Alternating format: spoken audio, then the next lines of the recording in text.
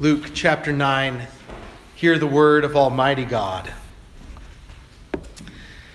Then Jesus called his 12 disciples together and gave them power and authority over all demons and to cure diseases. He sent them to preach the kingdom of God and to heal the sick. And he said to them, "Take nothing for the journey, neither staffs, nor money bag, nor bread, nor money, and do not have 2 tunics apiece. Whatever house you enter, stay there, and from there depart. And whoever will not receive you, when you go out of that city, shake off the very dust from your feet as a testimony against them." So they departed and went through the towns, preaching the gospel and healing everywhere.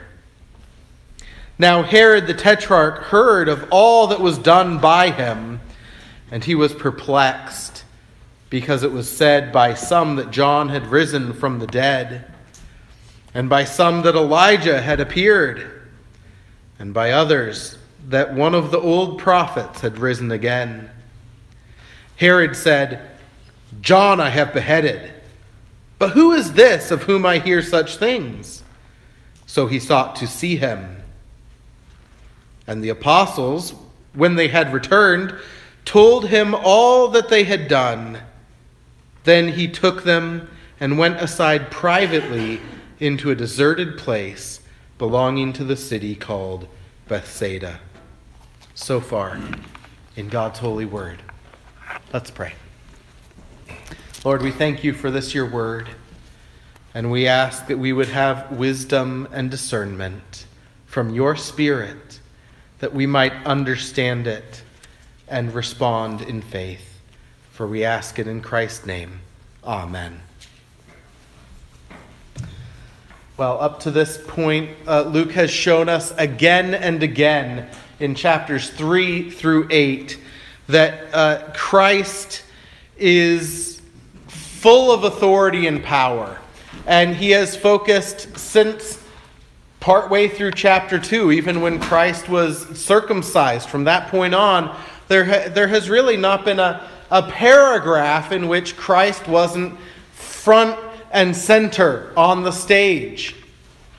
And yet here in chapter 9, we see Christ recede slightly into obscurity a little bit.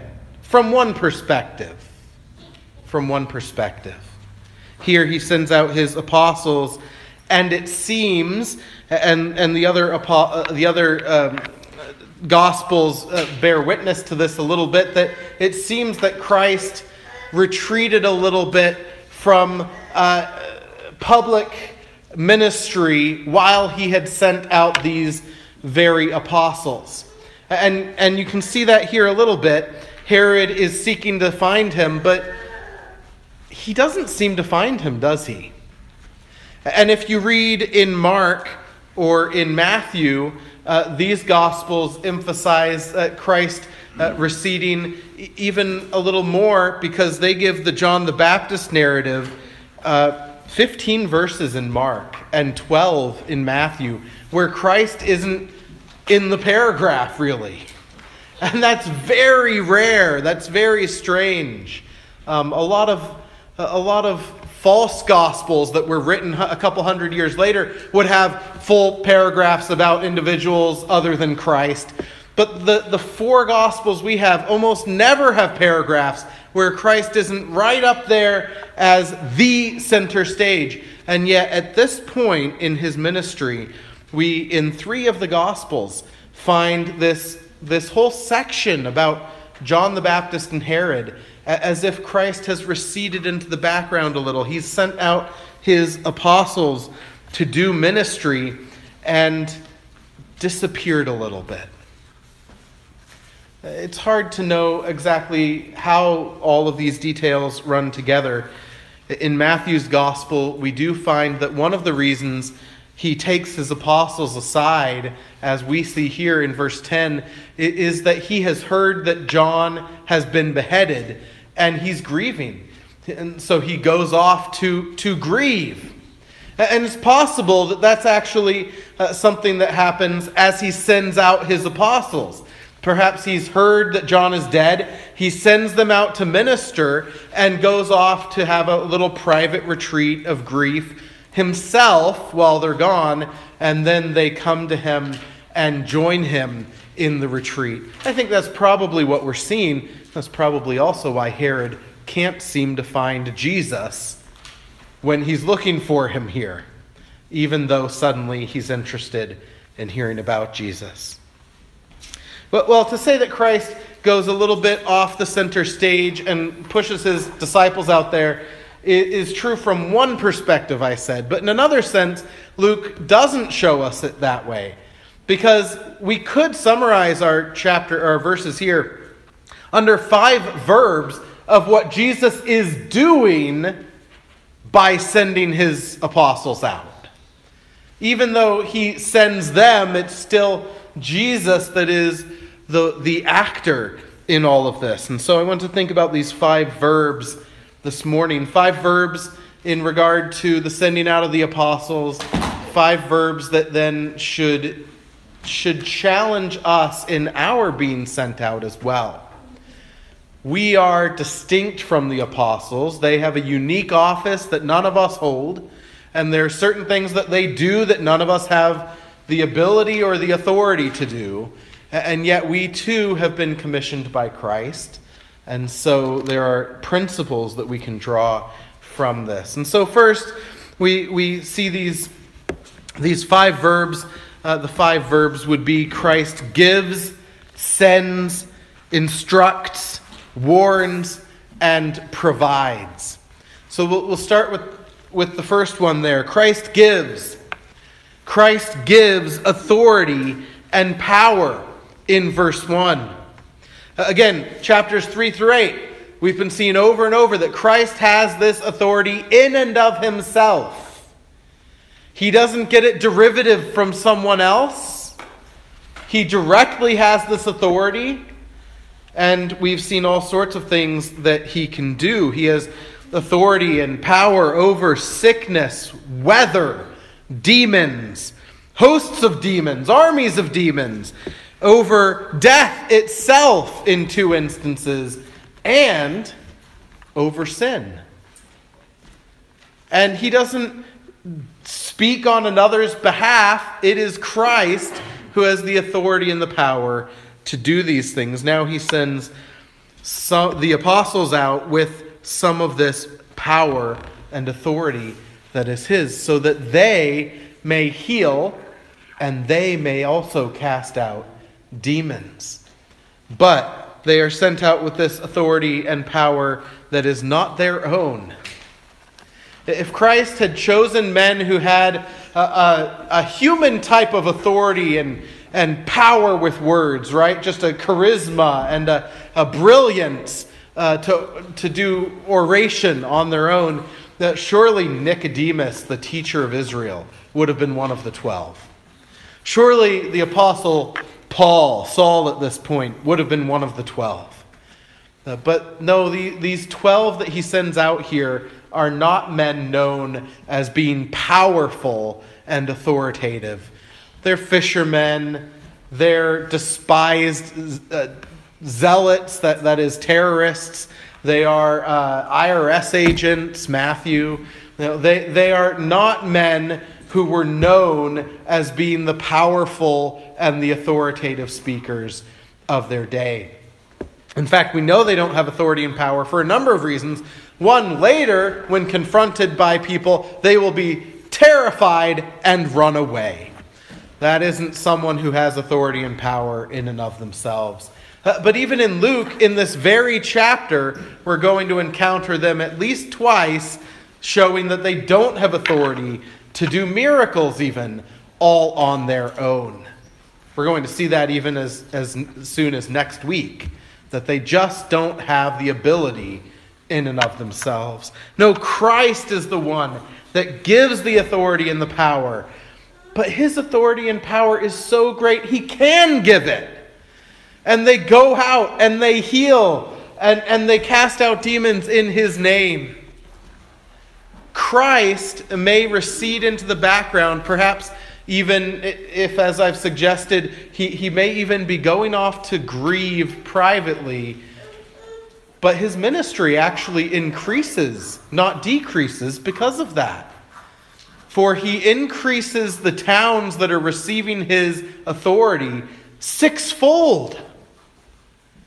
Mark tells us he sends the apostles out in groups of 2. That means 6 towns each day instead of the 1 that Christ had been doing previously.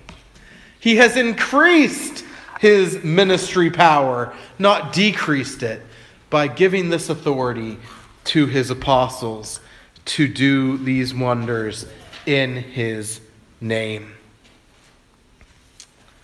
In fact, have you ever wondered why Herod now finds it impossible, inescapable, to ignore Jesus? Jesus has been going around for over a year at this point. There are multitudes witnessing that guy was dead on his in his coffin going to the gravesite, and now he's alive. There were whole cities that were terrorized by multitudes of demons who are now free from that. Whether or not they liked how Christ did it, they witnessed that something happened. How is it that Herod can have his conscience ignore Christ for so long? And suddenly here, he heard all that was done by Jesus. I think it's suggesting to us that it is as the apostles go out in Jesus' name that Jesus cannot be ignored by Herod anymore. And that brings us to the second point. The second verb. Jesus not only gives authority and power, but he sends with a message. Verse 2. So he sends them out with authority and power to heal and to cast out demons. But the purpose of this ministry they're going out to do is to proclaim or to preach the kingdom of God and to heal the sick. That emphasis on the preaching of the kingdom of God. What would that be like? What is the preaching which they did? This last week I was thinking about, thanks to having Christian publishing houses who are always looking for a way to publish something even if no one wrote a book new. We have all these volumes out there of, 12 sermons on one of my favorites. I think D.L. Moody compiled it back in the day. Shall We Know Each Other in Heaven? And it has sermons by Edwards and Ryle and Spurgeon and D.L. Moody and all these different people on heaven. It's a wonderful little volume, one sermon per preacher. I was thinking this week, if Crossway Books or someone else existed back then, we would have 12 sermons of the apostles on their first missionary trip. Right? One sermon per apostle. Wouldn't you love to have that from this passage? That now there's an addendum in here with Luke, and here's Thomas preaching on Christian on courage in the Psalms, or Matthew preaching on Leviticus 5. That would be a great volume. God did not see fit to give us that. We don't need it. But we can rightly ask, I think, what is it, this preaching of the kingdom that they did? And as we look at the fact that people are thinking maybe John the Baptist is back, or maybe Elijah, I think that tells us a lot about the type of preaching that the apostles were doing as preachers of the kingdom of Christ. It was like John's preaching. It was like Elijah's preaching. What was that preaching like? It was preaching of sin. It was preaching of repentance. It was preaching of preparation for the Messiah. So it would have been like Elijah and John's preaching, but informed further by what these apostles have seen living with Christ, day and night for a year now, being in a full-time seminary life with Christ. And so it would not just say, be ready for the King, but the King is here, the Messiah is here. And this is what he does. He makes the lame to walk, the blind to see, the dead rise. That's the kind of preaching that would accompany calling on people to see their own sin and repent. Believe. Because if this one can do these things, then he can save you from your sin. It would also no doubt include preaching about the kingdom as Christ has already preached on it. Remember, they've heard the Sermon on the Mount. They've heard the Sermon on the Plateau, if it's two separate sermons, or maybe you think it's the same sermon, fine. They've heard this type of preaching for a year now. Blessed are the poor in spirit, for theirs is the kingdom of God. Blessed are those who mourn, for they will be comforted. This type of preaching from the apostles as well. Well, I want to just pause for a second and think about these first two verbs, that Christ gives authority and power and he sends with a message, and we aren't the apostles. I can't cast out demons. I don't think. It's never been put to the test. It's never been put to the test. I've prayed for people I thought were demon possessed. But I've never tried casting one out. But I am called to resist the devil, and he will flee from me. And so are you. You, fellow believer, who may not be called to full-time preaching of the gospel, but are called to be witnesses and ready to give a reason for your faith to whomever asks, who have been given with me as part of the Church of Christ the commission to go to all the world and bring the gospel to all peoples. You also have been told, resist the devil and he will flee from you.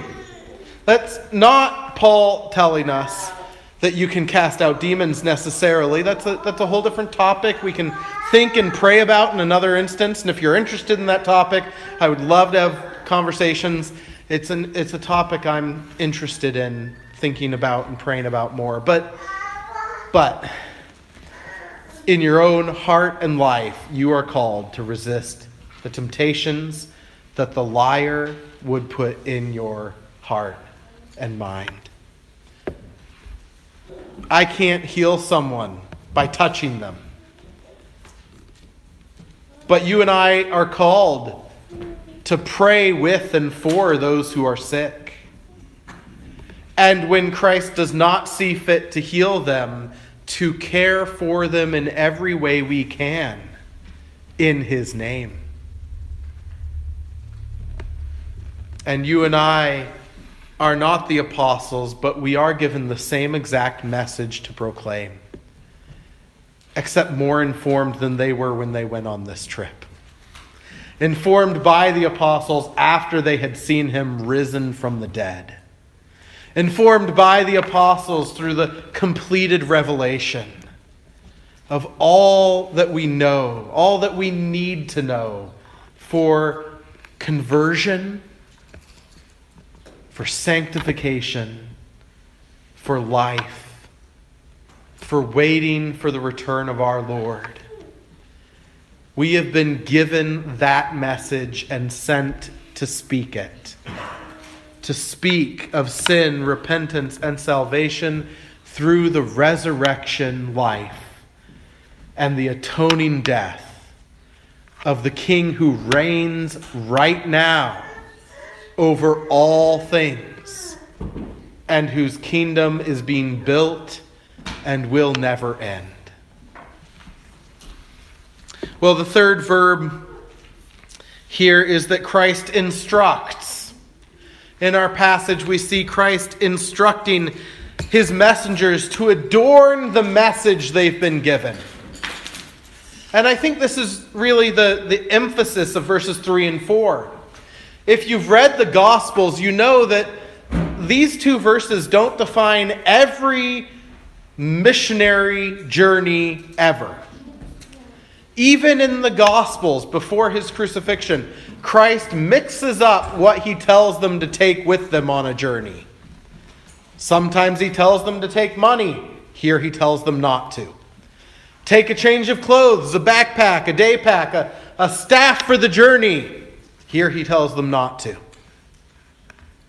And so it's not that never are his servants to take anything with them.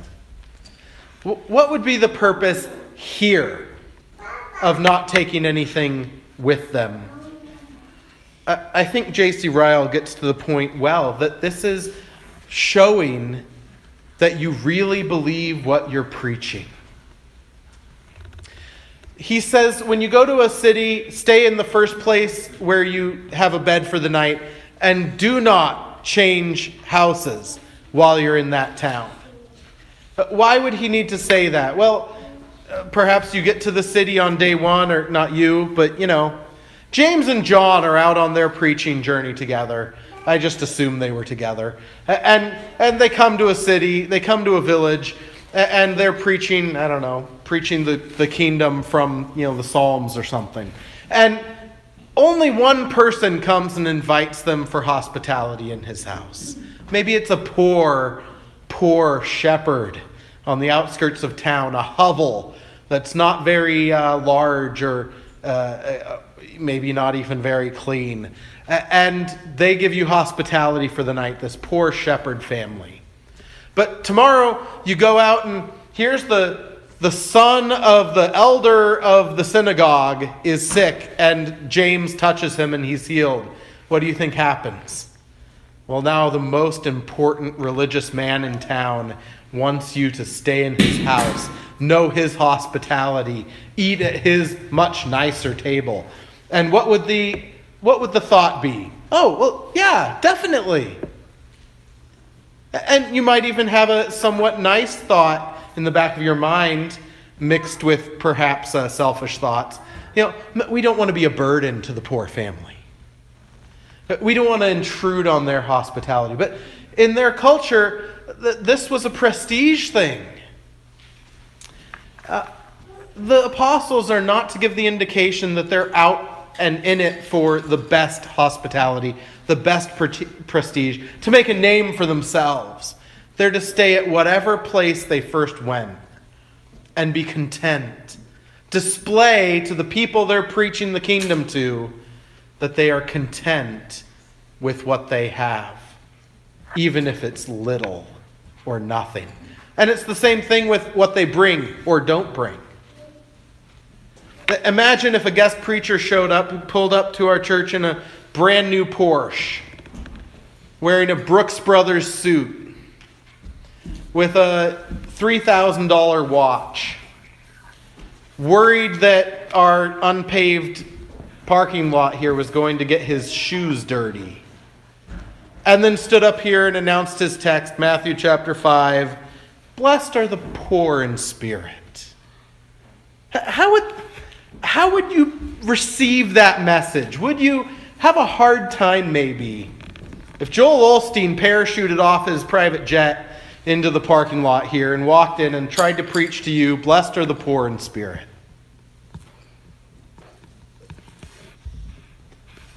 Would you be convinced he really believed the Sermon on the Mount? I'm not convinced he really believes the Sermon on the Mount. It would be hard to receive, wouldn't it? And I think that's what Christ is getting at here. You're going out to preach a kingdom that is not great in this world's eyes.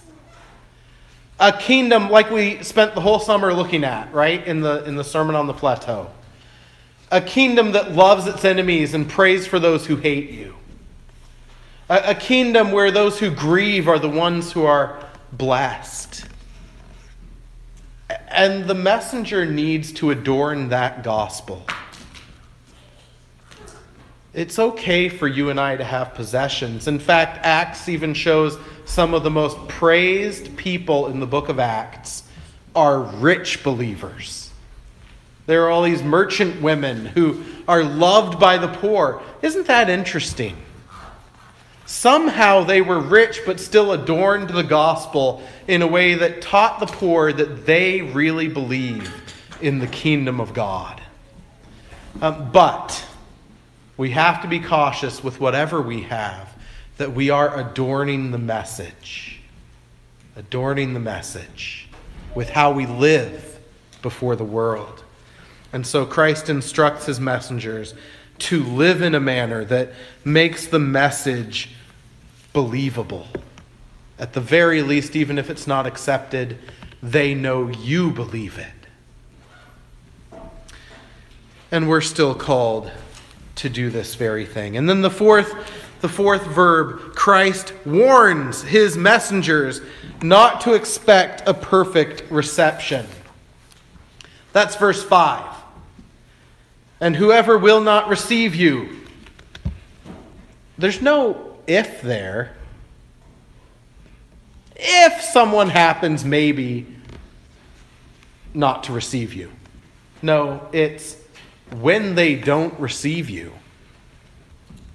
You're to expect some rejection from those to whom you preach, Christ says to the apostles, and we should expect nothing less ourselves. Now, this dust thing, I think sometimes we put a little bit of vindictiveness into it as believers. And it wasn't a vindictive, vengeful action, even though it sounds that way to us. It was a judging action, a judgment action, but there is a difference between leaving wrath to God and vengeance to God and being vengeful in how you do an action. And of course, we can envision dusting off shoes in a hateful manner, but it wasn't meant to be that. It actually plays off of a Jewish tradition. It wasn't an Old Testament tradition. It was one that the Jews had just kind of picked up or made up during their exile years and after. And that was when they were journeying through some pagan land, or if they somehow ended up having to eat a meal in a Gentile home or something, which they tried not to do. Then they would dust off their feet before entering their home or their community again. The idea was, don't bring any of that pagan whatever back home. Superstitious thought pattern. See what Jesus is saying? The disciples aren't going out to the world here. They're going through the cities of Israel. And Jesus is saying that being made unholy or declaring something unholy, how the Jews themselves receive you, and not really you, how they receive the message of the kingdom which is mine, will determine whether they're really set apart and holy or not. They can have a synagogue that keeps all the synagogue rules, reads the scriptures every Sabbath day, holds highly this idea of a Messiah will come, but now the Messiah has come and you go and preach, and if they do not receive you, whether it's a Jewish house, a Jewish community, a Jewish synagogue, they are not set apart and holy in the eyes of God. It's still leaving the vengeance to God, but it's... I wonder how many of these Jewish communities the apostles cried as they dusted their feet off from.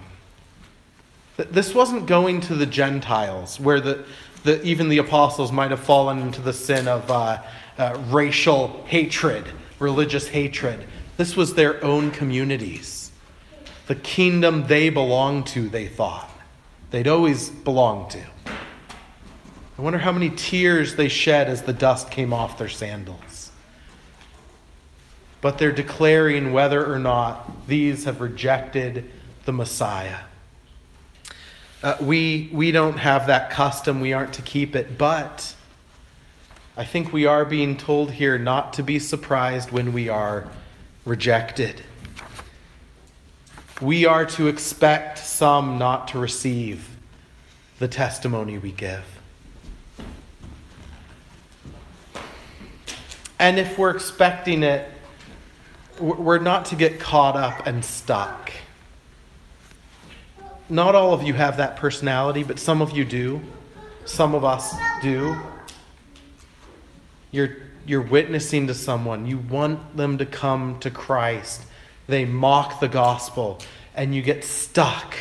You become ineffective for other witnessing because in your mind you're just stuck on this person who has rejected the message. And I think Christ is saying here, expect some to reject it and move on. Keep praying for them. And if they sincerely are asking you to give a reason for your faith, you must be ready to do so. But there is a time to say there are others who might hear. Some will reject. Move on. Keep moving. Keep sharing. There are many lost. The fifth verb then is Christ provides. Christ provides for his messenger's weakness. And this is why I had us read verse 10, which I bet all of your copies of Luke has a divider right above it, separating it out for the next section. Actually, originally I was going to do both sections together, but aren't you glad I didn't? There is a connection between the two sections.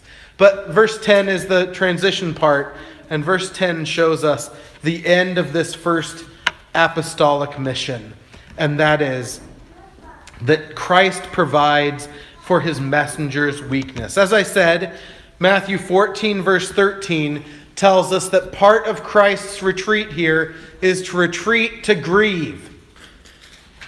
He retreats, whether he does it initially by himself, as I suggested, or simply now he retreats with his apostles for the sake of grief, away from those who don't know him as well, wanting the comfort of those who love him the most. He retreats. But Mark 6 tells us that's not the only reason for the retreat. Mark chapter 6, verse 31 tells us, just as our text here in verse 10 does, that the apostles returned and told him all that they had done. Mark adds in there, and what they had preached. They're going to get his sermon critiques, as many a seminary student does.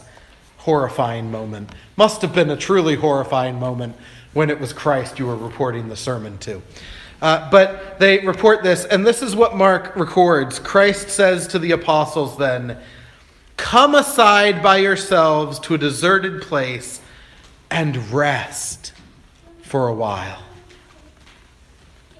He's saying you've done hard work, and now you need rest. Well, wait a second. Aren't the harvests still plentiful and the workers still few? Aren't there many communities that they didn't get to in the past week or two? Don't they need to keep working? Jesus, there's multitudes out there that need them to bring the message. Herod still doesn't believe. Others still don't believe. And Christ says, no, you need rest. This is something some of you really need to digest, because some of us have personalities that never rest, think that unless we're constantly working, because there's always work, we are failing in some way. But that's not how our God created us, and that's not how our Messiah treats us. The work always continues. Christ says, take a moment to rest. Stop and recover. He says it to the apostles who have been given this level of authority and power you and I will never have. And he says to them, rest. He says it to us every week. On the Lord's Day, the Christian Sabbath, he says to you, stop and rest. But he also would call you to take other times to pause and be refreshed spiritually in relationship with him. Every day, if you aren't pausing for prayer and your relationship with Christ, it will affect whatever you think you're doing in service to him in the world. And I'm very guilty here. It's so easy to want to talk to people about the gospel and forget my own need to sit down and be refreshed with Christ. But he calls us to this. He calls them to it here. A few years ago, I was reading a book by David Murray, who some friends of ours, Andrew and Diana, I guess, just became members of that congregation that Murray's pastor of this morning. But Murray, in one of his books, writes, he writes something along these lines. This isn't a direct quote. He says, "We preach a sermon to ourselves every time we go to sleep." We preach a sermon that the world doesn't rest on my shoulders, that it will continue to be upheld while I snore, because Christ is the one that upholds all things. That when I sleep, I am preaching a sermon to myself that I am weak and he is strong. Christ calls on his servants to know their weakness, and here he provides them with opportunity to rest. We're going to see next week that gets cut short. Sometimes it does. Sometimes your devotions get cut off halfway through. Sometimes the retreat wasn't as relaxing for your family because you were hosting it. Things like this happen. But Christ still provides us with space and calls on us to know our weakness and rest. Well, this all is what he calls on the apostles to and for, and we are called with his commission, the commission of the one who has all authority in heaven and on earth, to bring the same message, to live out the gospel in the same way, to know that we will be rejected for it, and to accept that we need rest in our weakness. It's all true of us. In fact, I think 2 Corinthians 4 knits so many of these elements together beautifully. And so I'm going to end by reading some of those words to us again. "Therefore, says the apostle, since we have this ministry, as we have received mercy, we do not lose heart. But we have renounced the hidden things of shame, not walking in craftiness, nor handling the word of God deceitfully, but in the manifestation of truth, commending ourselves to every man's conscience in God's sight.